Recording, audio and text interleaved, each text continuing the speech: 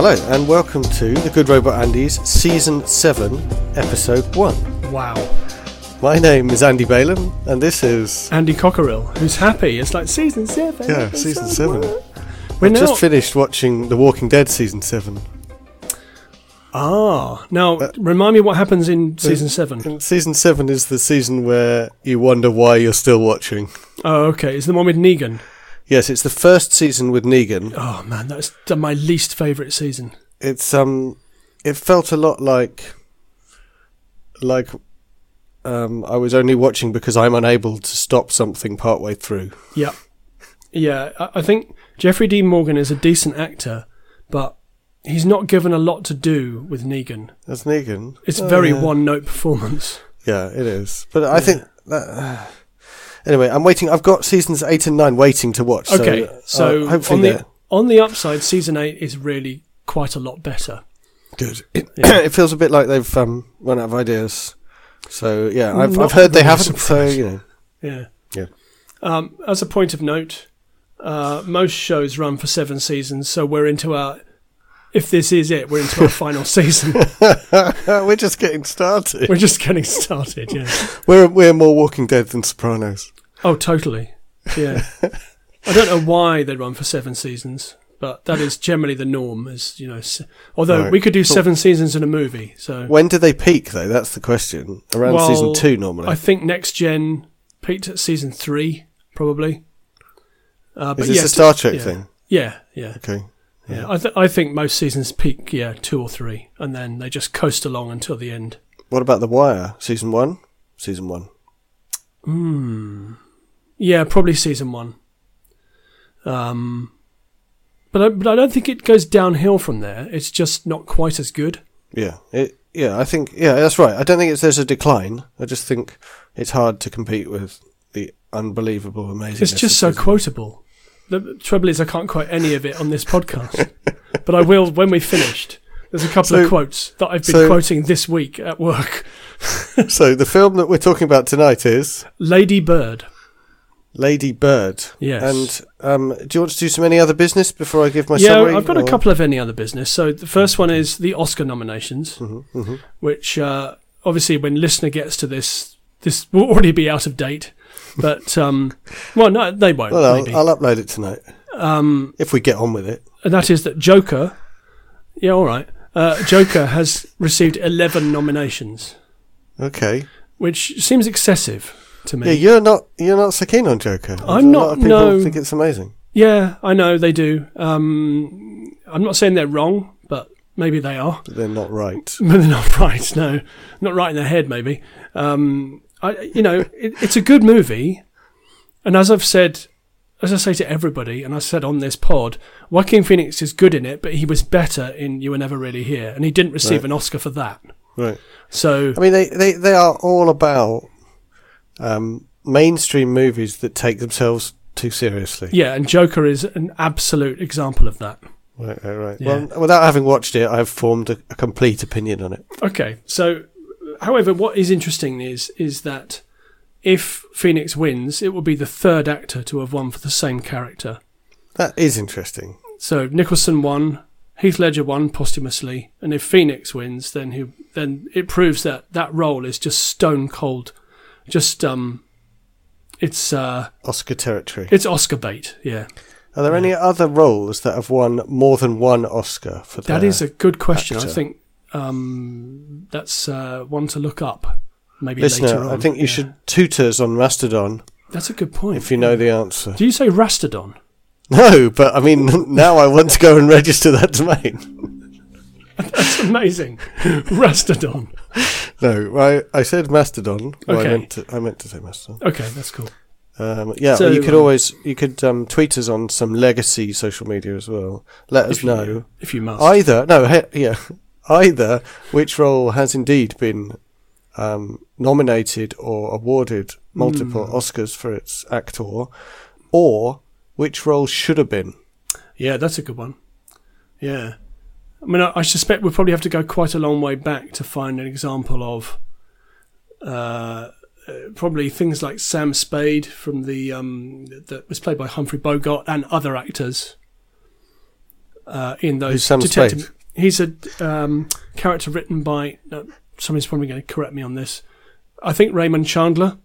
Right. So I think he's the character in things like The Maltese Falcon. Okay. But my knowledge of that era of Hollywood is extremely shaky. So I'm probably wide of the mark there. Cool. Oh no! Hang on a second. Philip Marlowe. Philip Marlowe is but- the character I'm thinking of. And Right, he he's out of he was the played by famous- multiple actors. Yeah. Okay. So I'm thinking of three in particular. Elliot Gould played Philip Marlowe, as did Robert Mitchum and Wow. Humphrey Bogart. Listener, watching Andy C's brain working is pretty You amazing. can see the steam coming out of my ears. And you can see the cogs moving. It's a weird episode because I've got better internet now, so I can see Andy C really clearly. Well, this is not always a good thing. And you said you could see me really clearly as well, Yes. so maybe we'll be able to hear each other clearly too. I can certainly hear you very clearly. Good. Can you hear me, Clem Fandango? Yeah. So the other bit of any other business is kind of tangential Mm-hmm. to what I was just talking about. But I was listening to Mark Kermode's film program on Radio 5 Live, actually via podcast, via the medium of the podcast. Yeah, they could do with a bit of help with getting their podcast some I some think listeners. so. So Yeah, I think so. Let's big them up a bit. And he was talking about the event that happened in December, the general election, and saying he felt like. So this is an Exorcist thing. We're going to move into the Exorcist now, which, if listener needs reminding, is my pick for the #1 horror movie of the 20th century. And it's Mark Kermode's pick for the #1 movie ever. Yes. He said he was reminded of the scene in The Exorcist where Father Karras is sitting talking to Father Dyer, and he says, "I'm in real trouble. His mother's just died. He's feeling immense amounts of guilt, and he says, "I'm in real trouble. I just don't think I can do this anymore." And Father Dyer says, "But you're the best of us. We come to you with our problems. You're the counsellor at the university. Everybody looks up to you." And he says, "Yeah, I know, but..." And there's a big pause, and he says, "I think I've lost my faith." And it was that point that Mark Kermode reminded me via the medium of his podcast that The Exorcist is not just about Reagan being possessed. It's about Father Karras losing his faith.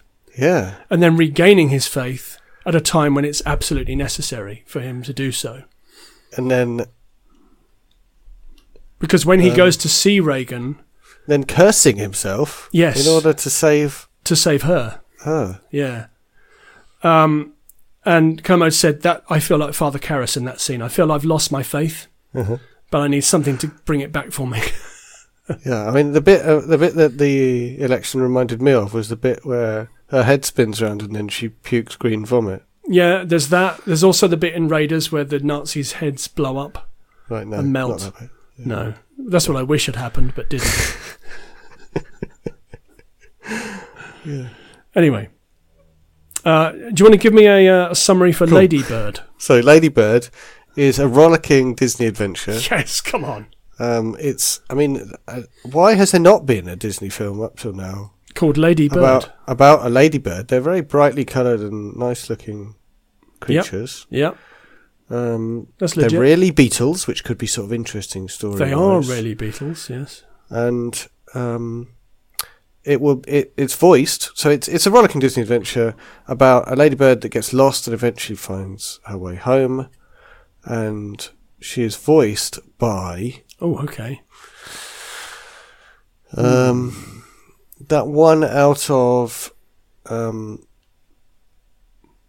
oh no, I can't remember names of films or people. Oh, no. This is where I say, okay, what happens in it? When was it made? Who directed it? It's Charlie's Angels. The one out of Charlie's Angels. Which one? There's three of them. Yeah. Not Lucy Liu. Cameron Diaz. Not Cameron Diaz. Oh, Drew Barrymore. Drew Barrymore. Must be Drew Barrymore by a process of elimination. Voiced by Drew Barrymore. Not Bill Murray. And containing a number of other celebrities in very obvious roles. You can tell it's them. Ah, okay. So obvious voice cameos. Yeah, and the reason why... Well, not even cameos, voice roles, right? Okay. And the reason why you've chosen it is because... No, I can't. I don't know why you've chosen it. Oh, it's a mystery to me why you've chosen it, to be honest. Okay, so I will go into the reason why I've chosen this. It's because I remember it was either during our Midsommar, which was the previous episode, or the one when we talked about mid-90s. Which was the one before. The last two episodes both began with mid. Yes, they did. Planning. Isn't that bizarre? So I remember talking about... No, what I remember doing was talking about Lady Bird and then forgetting the director's name because Greta Thunberg was in the news big time. Mm-hmm. And I was like, hang on, no, it's not Greta Thunberg. What is it? And then I thought, no, it's Greta Gerwig. And I had to look that up because I completely forgot. Mm-hmm. There's only room in your brain for one Greta. For one Greta at a time, yes, indeed. Yeah. In fact, there's probably only room in my brain for one thought at a time. But it just happened that one of the thoughts was followed by another thought with the same name. Indeed, yes, and they got the streams got crossed. Is what happened. Don't cross the streams. No, and it's kind of interesting because again on the Oscars, Greta Gerwig has directed a new film adaptation of Little Women, which has received fantastic reviews. Oh, I've nearly fallen asleep just from you saying that. Okay, no, I knew you would, but and she hasn't been nominated for Best Director for this film. Actually, I'm probably because anything will make me cry because I've reached that age where that is true. Yeah, I'd probably love it. I think you probably would. I've never read it. Or no, me neither. Consumed it in any way. I've seen a bit of the version that came out in the 90s that's got Winona Ryder in, and thought it was syrupy and all that kind of thing. But there is reliably, I've heard, much more to it than just a syrupy story. You know, it's a story about women trying to come to terms with being women in a certain period of time. Yeah, and being quite small. So she hasn't been. Yes, they're tiny. Tiny women. They're tiny women. So she hasn't been nominated for Best Director, which is a travesty. Okay. Anyway. Well, maybe the film's not very good. Well, it can't possibly be as good as Joker. Okay, I'll just let that hang in the air there for a while, like a bad smell. Well, you've got to watch the film before you say it's better than Joker. That's true, yeah. But I think based on Joker, most films that I could see would be better than Joker. Oh, really? Yeah. I've got to watch it because I'm a sucker for... I think you would enjoy it. You would enjoy it because it is very bleak. Right. Yeah. No. Okay, so Lady Bird is a 2017 American independent comedy drama film written and directed by Greta Gerwig, not Greta Thunberg. Oh, written and directed. Yes, in her solo directorial debut. So she has worked with her husband, Noah Baumbach, who is a very prolific film director in his own right. They've worked together on quite a few movies, but this Lady Bird is her solo directorial movie. And has she written other things as well? Or? I think she's written with Noah Baumbach before. Okay. And written other stuff. It has an ensemble cast that includes Saoirse Ronan, who's a terrific Irish actress, Laurie Metcalf, who is just a stalwart of American cinema and theatre. She was in Roseanne for many years. Who was she in Roseanne? She was the friend. I can't remember the character's name. I want to say Stella or something. Yeah, I'm not sure. But she was that character for the entire run of Roseanne. Really, really great actress, Laurie Metcalf. She's got one of those faces where you think, oh yeah, I've seen you in loads of stuff. Tracy Letts. Watched a lot of Roseanne. Yeah. Tracy Letts, who is a playwright, film director. He plays Lady Bird's dad. He's a terrific actor. He was actually in one season of Homeland. If listener has seen Homeland, he played the director of the CIA. He's a very, very fine actor. Lucas Hedges, Timothée Chalamet, who's I'm presuming it is indeed a Disney animation. It is not a Disney animation. Oh. No. And it doesn't feature any Ladybirds or Beatles. Okay. As far as I know. Strange name.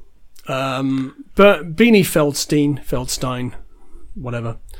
Stephen McKinley, Henderson, and Lois Smith. So it's got a large ensemble cast. Okay, so those are all kind of important people. It's set in Sacramento, California, between the autumn, if you're in Britain, of 2002 and the summer of 2003.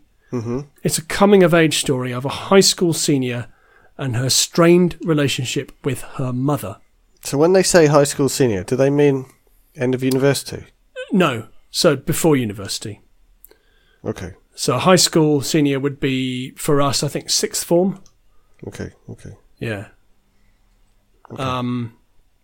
And this is largely autobiographical. So this is Greta Gerwig's.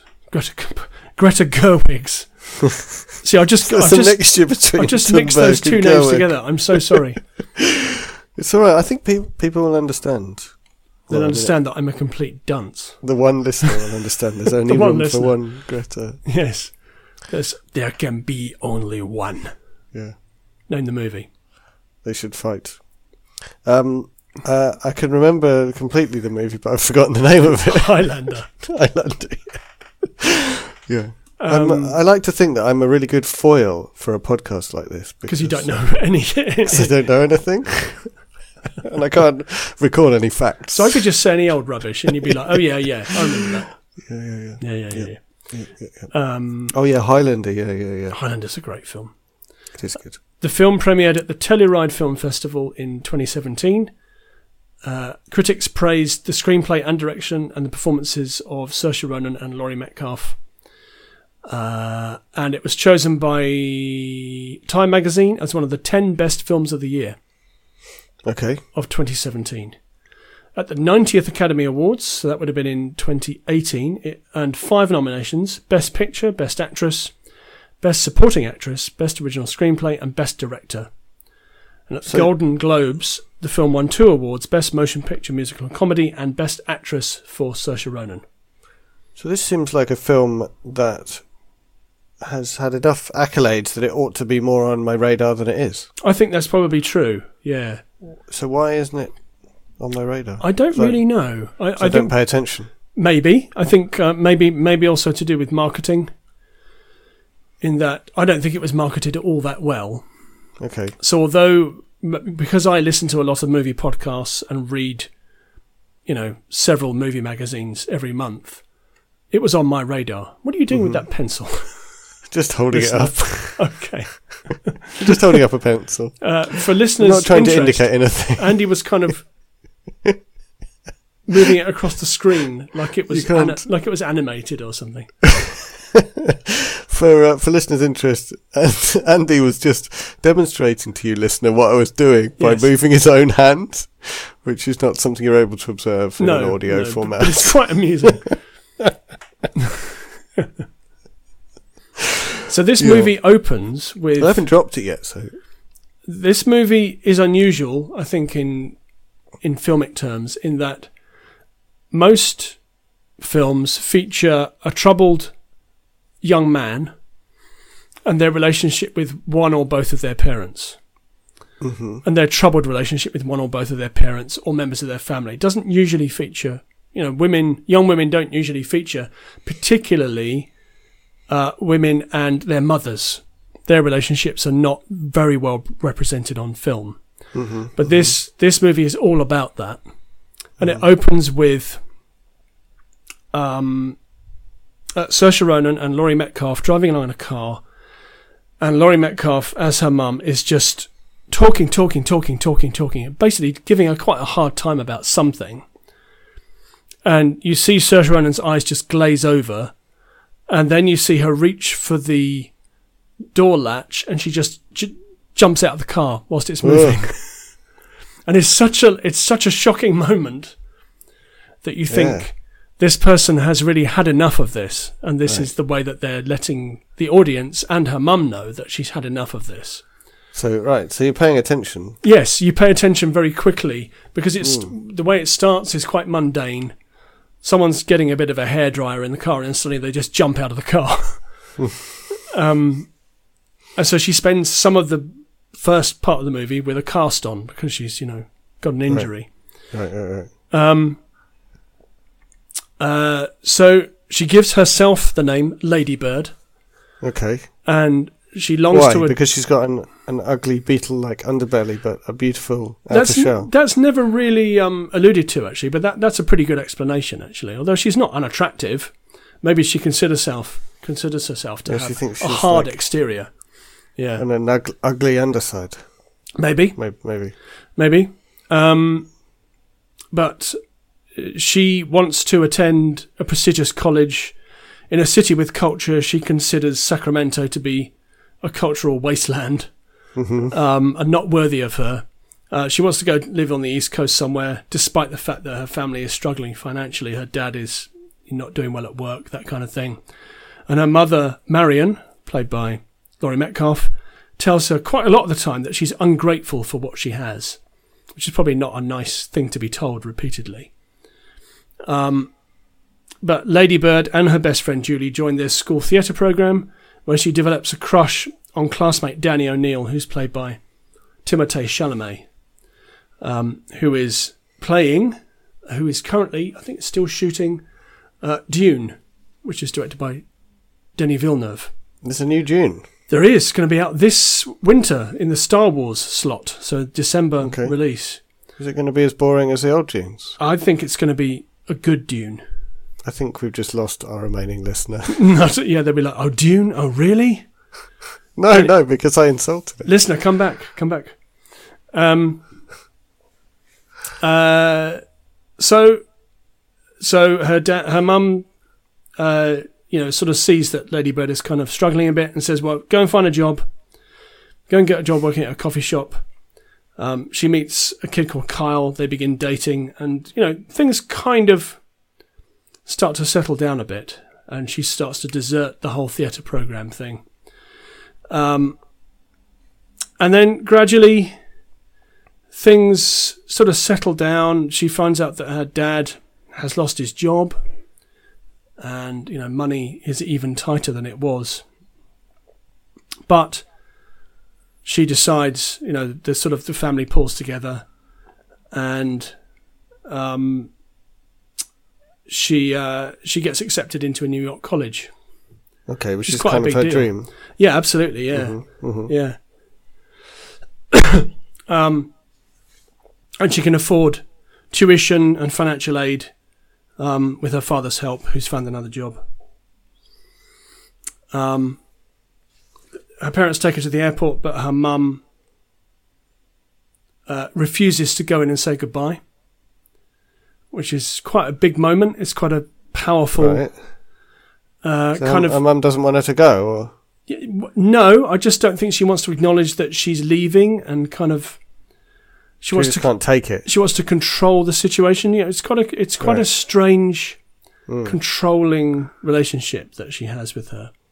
Right. I feel that sounds real. I presume that's what really happened. Yeah, presumably. But then she has a change of heart. She drives back to the airport, only to find that she's already cleared. She's already on the plane and left. Where she cries in her husband's arms, who tells her that, it's okay, she'll be back, and she'll probably... It's her own fault. She'll probably forgive you. So she arrives, Ladybird arrives in New York. She finds several letters in her luggage, which her mother had written and discarded, but her father salvaged them and put them in her luggage for her to read. Okay, so the troubled relationship with the mother is the key thing that's going on here. It is the key thing, yeah. It's the thing that runs through the movie. And she starts using her birth name again. And she phones home and leaves a very apologetic voicemail for her mum and thanks her for everything that she's done for her. So it's kind of... It is funny in places. I think the opening with where she jumps out of the car is shocking and funny at the same time, but does kind of set the tone for the rest of the movie. Performances are just amazing. It's all very real. Have we got to the end? Is that the end? That is the end. Oh, I see. Okay, so it's kind of a happy ending in a way. Kind of, but I think in so many important relationships that people have in their lives, they never get to tell each other to their face how they feel about each other. Mm-hmm. Because her mum refuses to go into the airport to say goodbye. She discarded the letters that she was going to send to her, but her husband kept them, and then she sends a voicemail. Well, she records a voicemail saying, you know, how much she appreciates everything that's done for her, but they don't tell any of that to each other. Yeah. So they're still definitely struggling. Yeah. This is probably ringing a bell with a lot of listeners because, you know, families are strange things. Yeah. And people don't talk to each other when they should do. So in that respect, it feels very realistic. And all the performances are very grounded and real. And it's a terrific movie, Lady Bird. Probably didn't get seen by enough people. Had a budget of 10 million to 79 million, which isn't bad. Yeah. And I think particularly for Greta Gerwig, for her solo directorial debut, it's a really strong piece of work. Right. It sounds like the kind of film that launches a career, if she wanted it, with more... Definitely. And more actiony films that are likely to get a wider audience. Yeah, maybe. I think Little Women is probably doing well at the box office. Right. Because it's a known property. Yeah, it is. Like it, you know, whether you like it or not, it's a known property. I'm sorry, I just nodded off for a sec there. So it's filmed. I'm just having a look here. Filmed in and around Los Angeles with additional shooting in New York. Mm-hmm. Wanted to shoot on Super 16, but ultimately shot on digital. Digital. Yeah, because it's cheaper. And better. Yeah, probably. She also banned cell phones on the set. Wow. Which is a policy borrowed from Noah Baumbach. Did I tell you about how when I went to see A Perfect Circle, the phones were banned? Were they? Yeah. A Perfect Circle being a spin-off band with members from Tool and a couple of other... Yeah, because I have heard of them. So I Tool think that's also, good. Tool also ban all phones from their gigs. When was this? A year or two ago. Really? Pretty recently. Okay, so quite recent. So how did they enforce that? So you can have it in your pocket, you just can't get it out. Right. So if you get it out of your pocket, you are escorted out of the venue. Okay. And we saw someone who had lifted up their phone to take a photo or video, and we saw them get escorted out of the venue. Cool. Well, I'm glad that they did that. And I mean, it's a harsh policy, but like everyone was present at that gig. Yes. It was a really positive experience. Yeah, it was a very good gig. That's great. And the audience was involved. They were very present because they had to be. Yeah. Yeah. So that seems like a good thing to me. I like this. Yeah. I mean, what are you doing going to a live event and then holding up a phone and looking at your phone? It's ridiculous, isn't it? I mean, how self-absorbed and self-obsessed do you have to be to do that? I mean, why are you doing that? Are you doing it so that you've got a good video to watch later? Because it won't be good.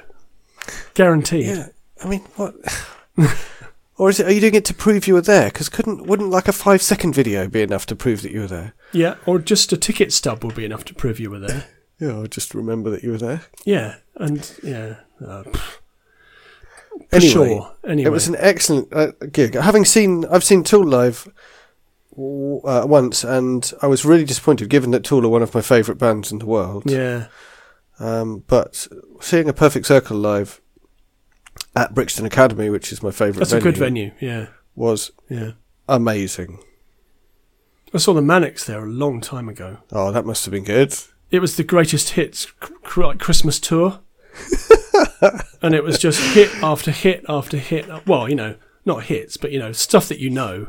Motorcycle Emptiness. And my ears were ringing for 2 days afterwards. It was so loud. Really? Oh, that's not so good. No, I should have taken earplugs for my tender ears. Yeah. Yeah, I heard the Manics from the other side of a field because I arrived late at the Phoenix festival. Yeah. Yeah, I think the Phoenix. Yeah.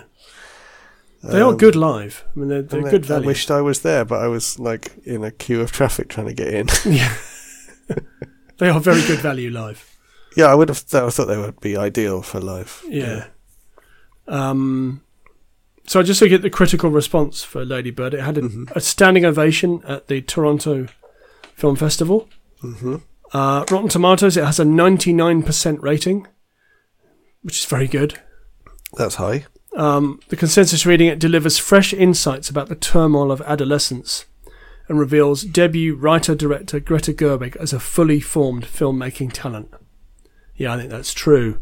I think that it doesn't look like a first movie. Mm-hmm. It looks like, well, it kind of... She has worked with her partner, Noah Baumbach, on several movies. So she's got some experience. It sounds like she's got more experience than you would say just from that. She's got some experience, but even so, working on something on your own is a daunting thing to do. Mm-hmm. And it doesn't look like she was overawed by it at all. Mm-hmm. So the film became the most reviewed film ever to remain at 100% on the site. So this was after that, beating previous record holder Toy Story 2. It stayed at 100% until the 196th review was negative. This is Rotten Tomatoes? Yes. Right. So the New York Times... It must be a competition to be the first negative reviewer. Yes. The New York Times said it was big screen perfection, exceptionally well written, full of wordplay, and lively argument. Every line sounds like something a person might actually say, which means that the movie is also exceptionally well acted. I think I alluded to that earlier on. It feels very real. Right. It feels grounded. It feels real and grounded, but also engaging. I really like films where people speak like people really speak. So I think this is why I alluded to this being a dotted line to mid-90s. Mm-hmm. Because although mid-90s is a much lower budget, much more slightly edgier piece of work, it's also very naturalistic. Mm-hmm, mm-hmm. And Lady Bird is of that same kind of ilk, also set in California. Right. Yeah, it's very, very good. Very good. Cool. Highly recommended. Here's the question. Yes. What did you learn about life from it? Wow. Okay, so I learnt that I'd quite like to... I've always quite had the idea of going to live in California. It's kind of a fantasy place to go and live. Okay. But I wasn't expecting that. Hearing the character talking about what a cultural wasteland Sacramento is made me think that maybe some parts of California are not quite as nice as others. Apologies to anybody who lives in Sacramento. So that's one thing. Mm-hmm. The other thing is it taught me that there aren't enough mother-daughter relationships on screen. Mm-hmm. Mm-hmm. And that they are, in many ways, far more interesting than father-son or relationships. Because they're caught up with guilt and emotion and things that don't really appear between a father and a son. Very interesting stuff going on. Mm. Yeah. I was trying to think about Juno. Oh, yeah, that's a good movie. There are parents in Juno, aren't there? Yes, so the parents are played by... So, Juno's parents... Oh, the guy from Whiplash. I forget the actor's name now. J.K. Simmons plays her dad. Mm-hmm. Mum is played by T.J. Craig from The West Wing. Can't remember the actress's name. What's her name? Alison Janney. Alison Janney. Right. Yeah. She's good. Yeah, she's good. So they're a very believable couple, actually. Mm-hmm. I think. Well, I think Juno's just a terrific movie. I've only seen it once. I don't remember much about it. Yeah, it's good. It's good. It's very believable and grounded, but also very funny and light. And it's got a great soundtrack. A good pop music pop music jukebox soundtrack. Right. Yeah, very good. Quirky music. Some Belle and Sebastian, Velvet Underground. Good stuff. So did you learn anything about your experience of being a son or a parent? From Lady Bird? From Lady Bird. Yeah, I learned that it's really good to talk, to paraphrase 90s advert for British Telecom. It's really good to talk to your children about how they're feeling. Right. Because if you don't, stuff gets unsaid and then just sits there festering. So that when really important things happen, like you going to college or university, you don't say, I'm not going to go and say goodbye to my offspring. Right. You know.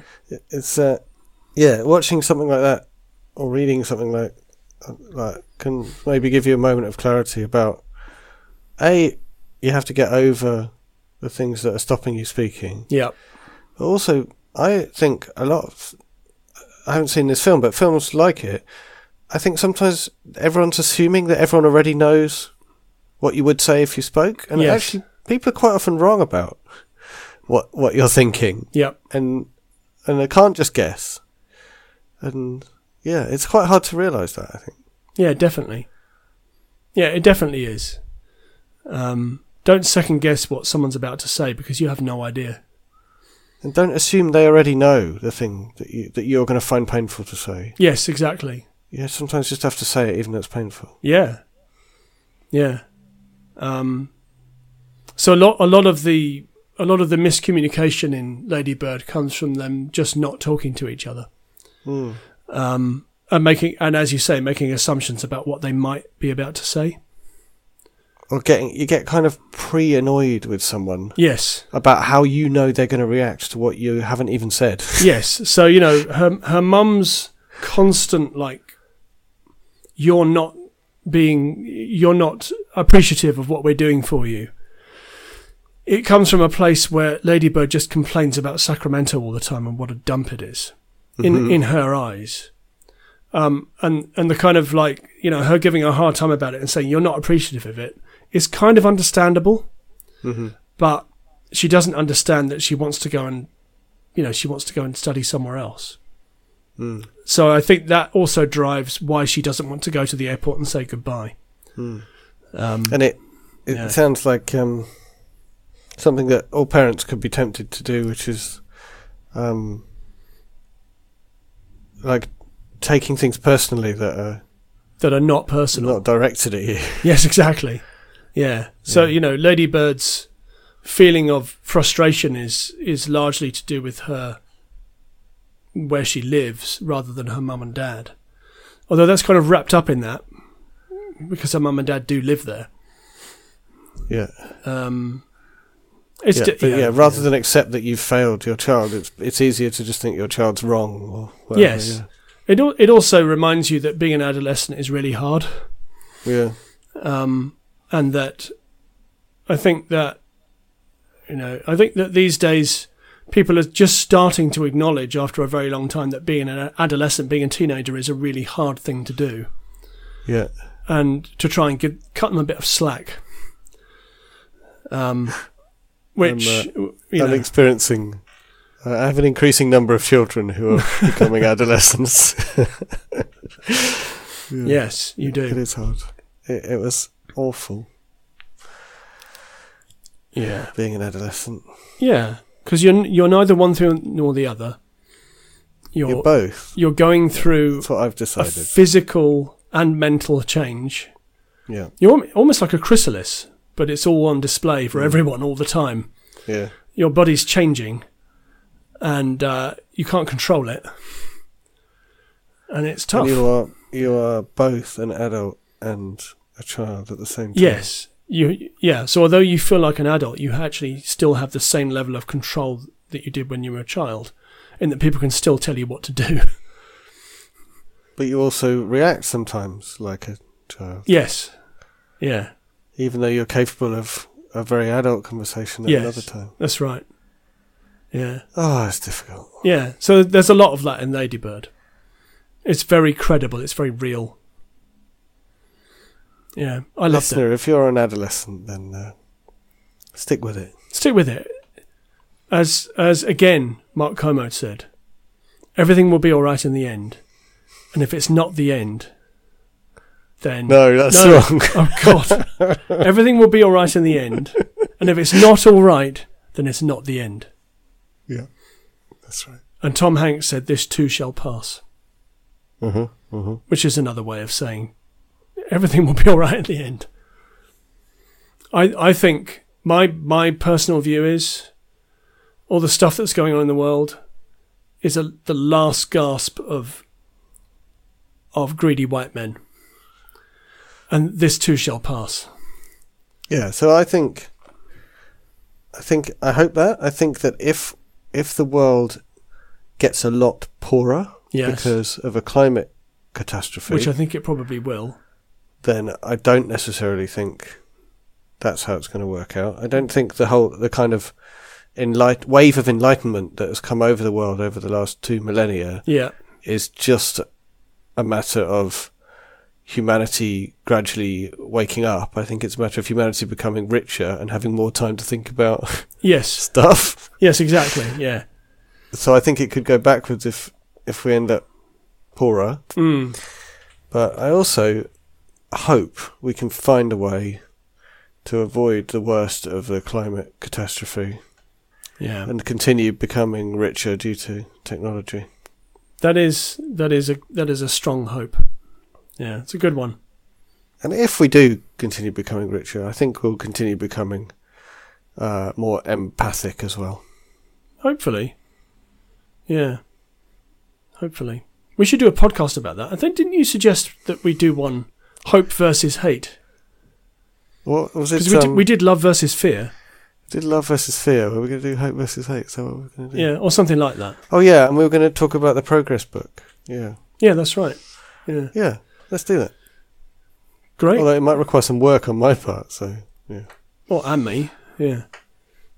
Actually talk about, is there hope? Yes, there is. The end. End of podcast. Yeah, well, maybe, I mean, the book has done the majority of the work for me, so it'll just be a matter of me skimming through the book and quoting from it. I've got a podcast recommendation.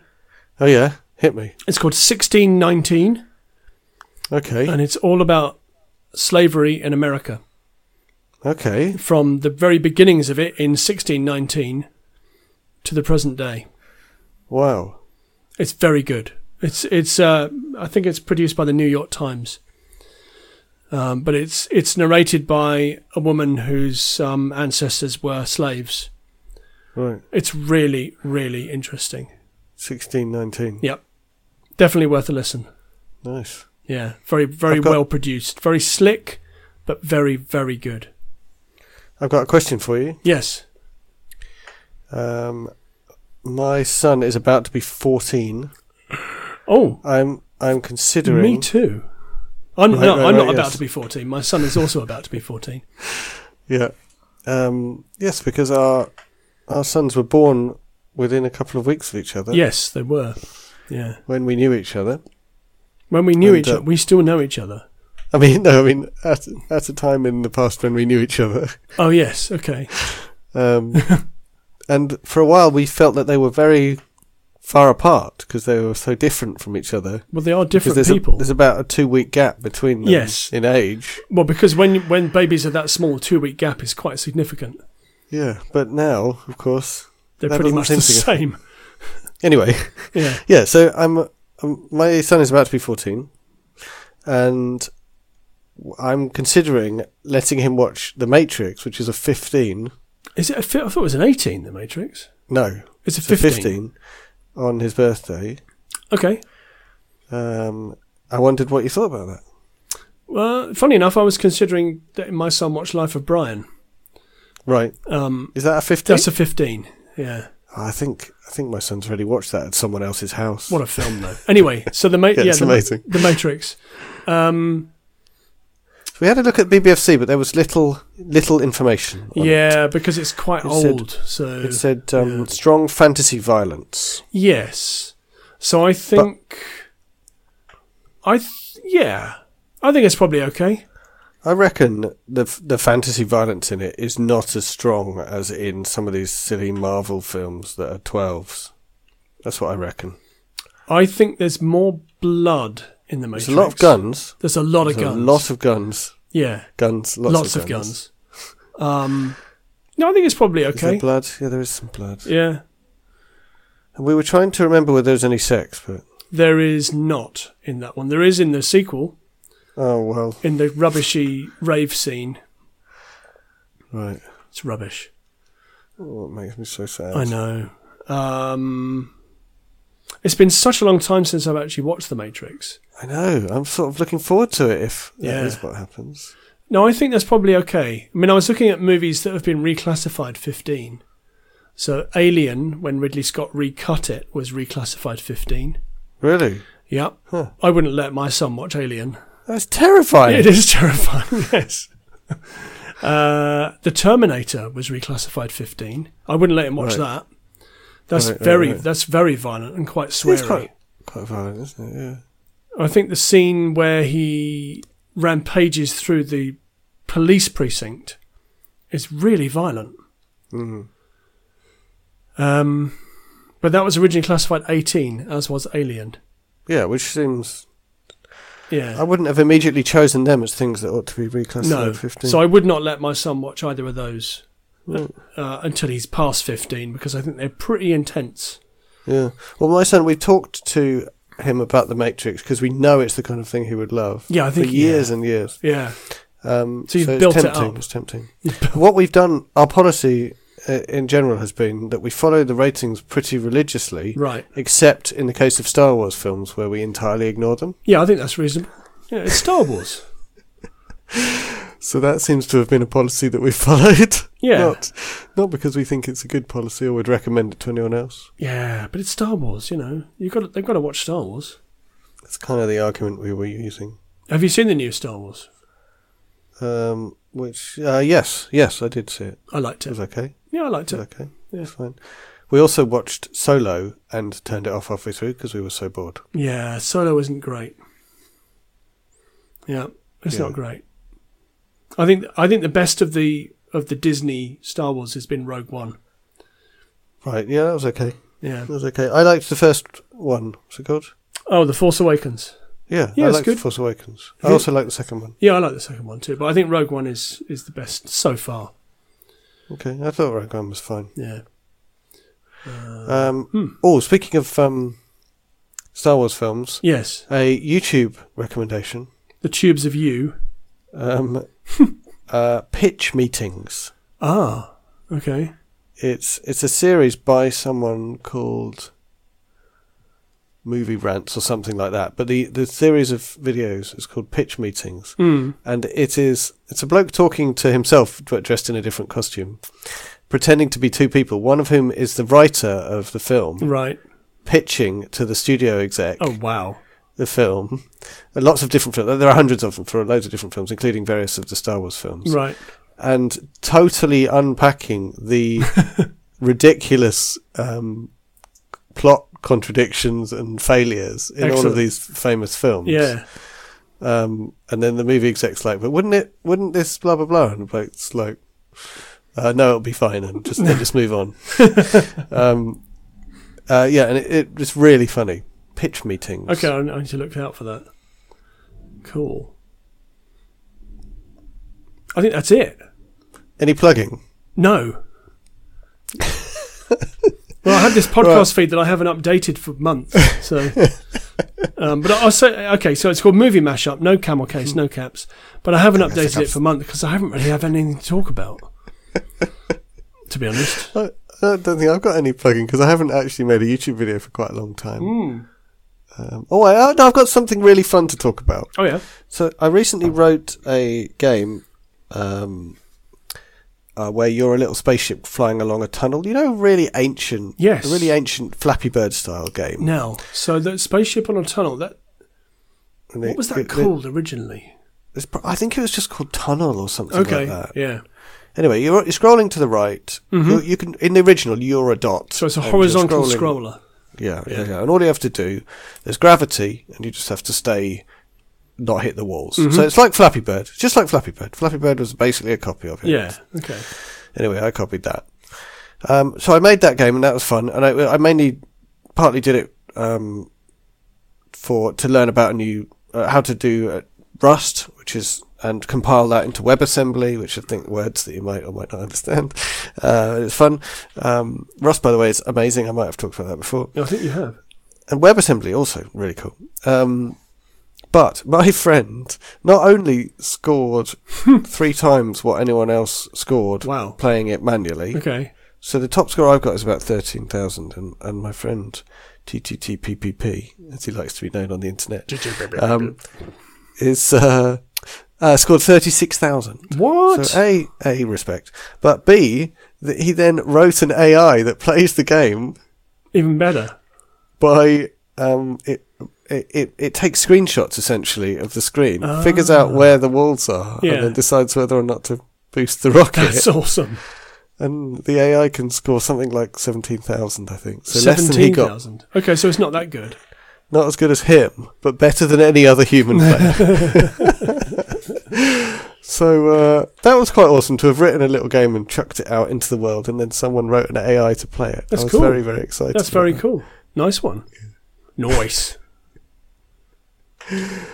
I'll link to it from, if you look on my GitLab, gitlab.com/Andy Balaam, you'll find the game. It's just called Tunnel. Right. And I'll link from the homepage of that to the AI player, because I'm so impressed. Cool. There you go, listener. Beat that high score. Yeah. So go to gitlab.com/Andy Balaam/tunnel. And there's a link there to where you can play the Tunnel game. Excellent. That's my plugging. That was plugging. That was definitely some plugging, yeah. That was plugging. Also, you can tweet us on some kind of legacy social media platform. If you must. On @GoodRobotAndys. Or you can go to mastodon.social. What is it? Mastodon.social, thank you. Thank you. You're welcome. Get yourself an account on Mastodon.social, one of the other... Rastodon. Many other Mastodon servers in the Fediverse, because that's what it's called, the Fediverse. So you don't have to just join Mastodon.social. You can join any of the completely independent websites. They're all part of this network of people talking to each other in what is known as the Fediverse. Yes. And then you can find us. We are Good Robot Andys at Mastodon.social. We are. And if you follow us, you'll see toots from us. Toot toot. Toot. That's what they're called, toots. Toots rather than tweets. Yeah. I think that's it.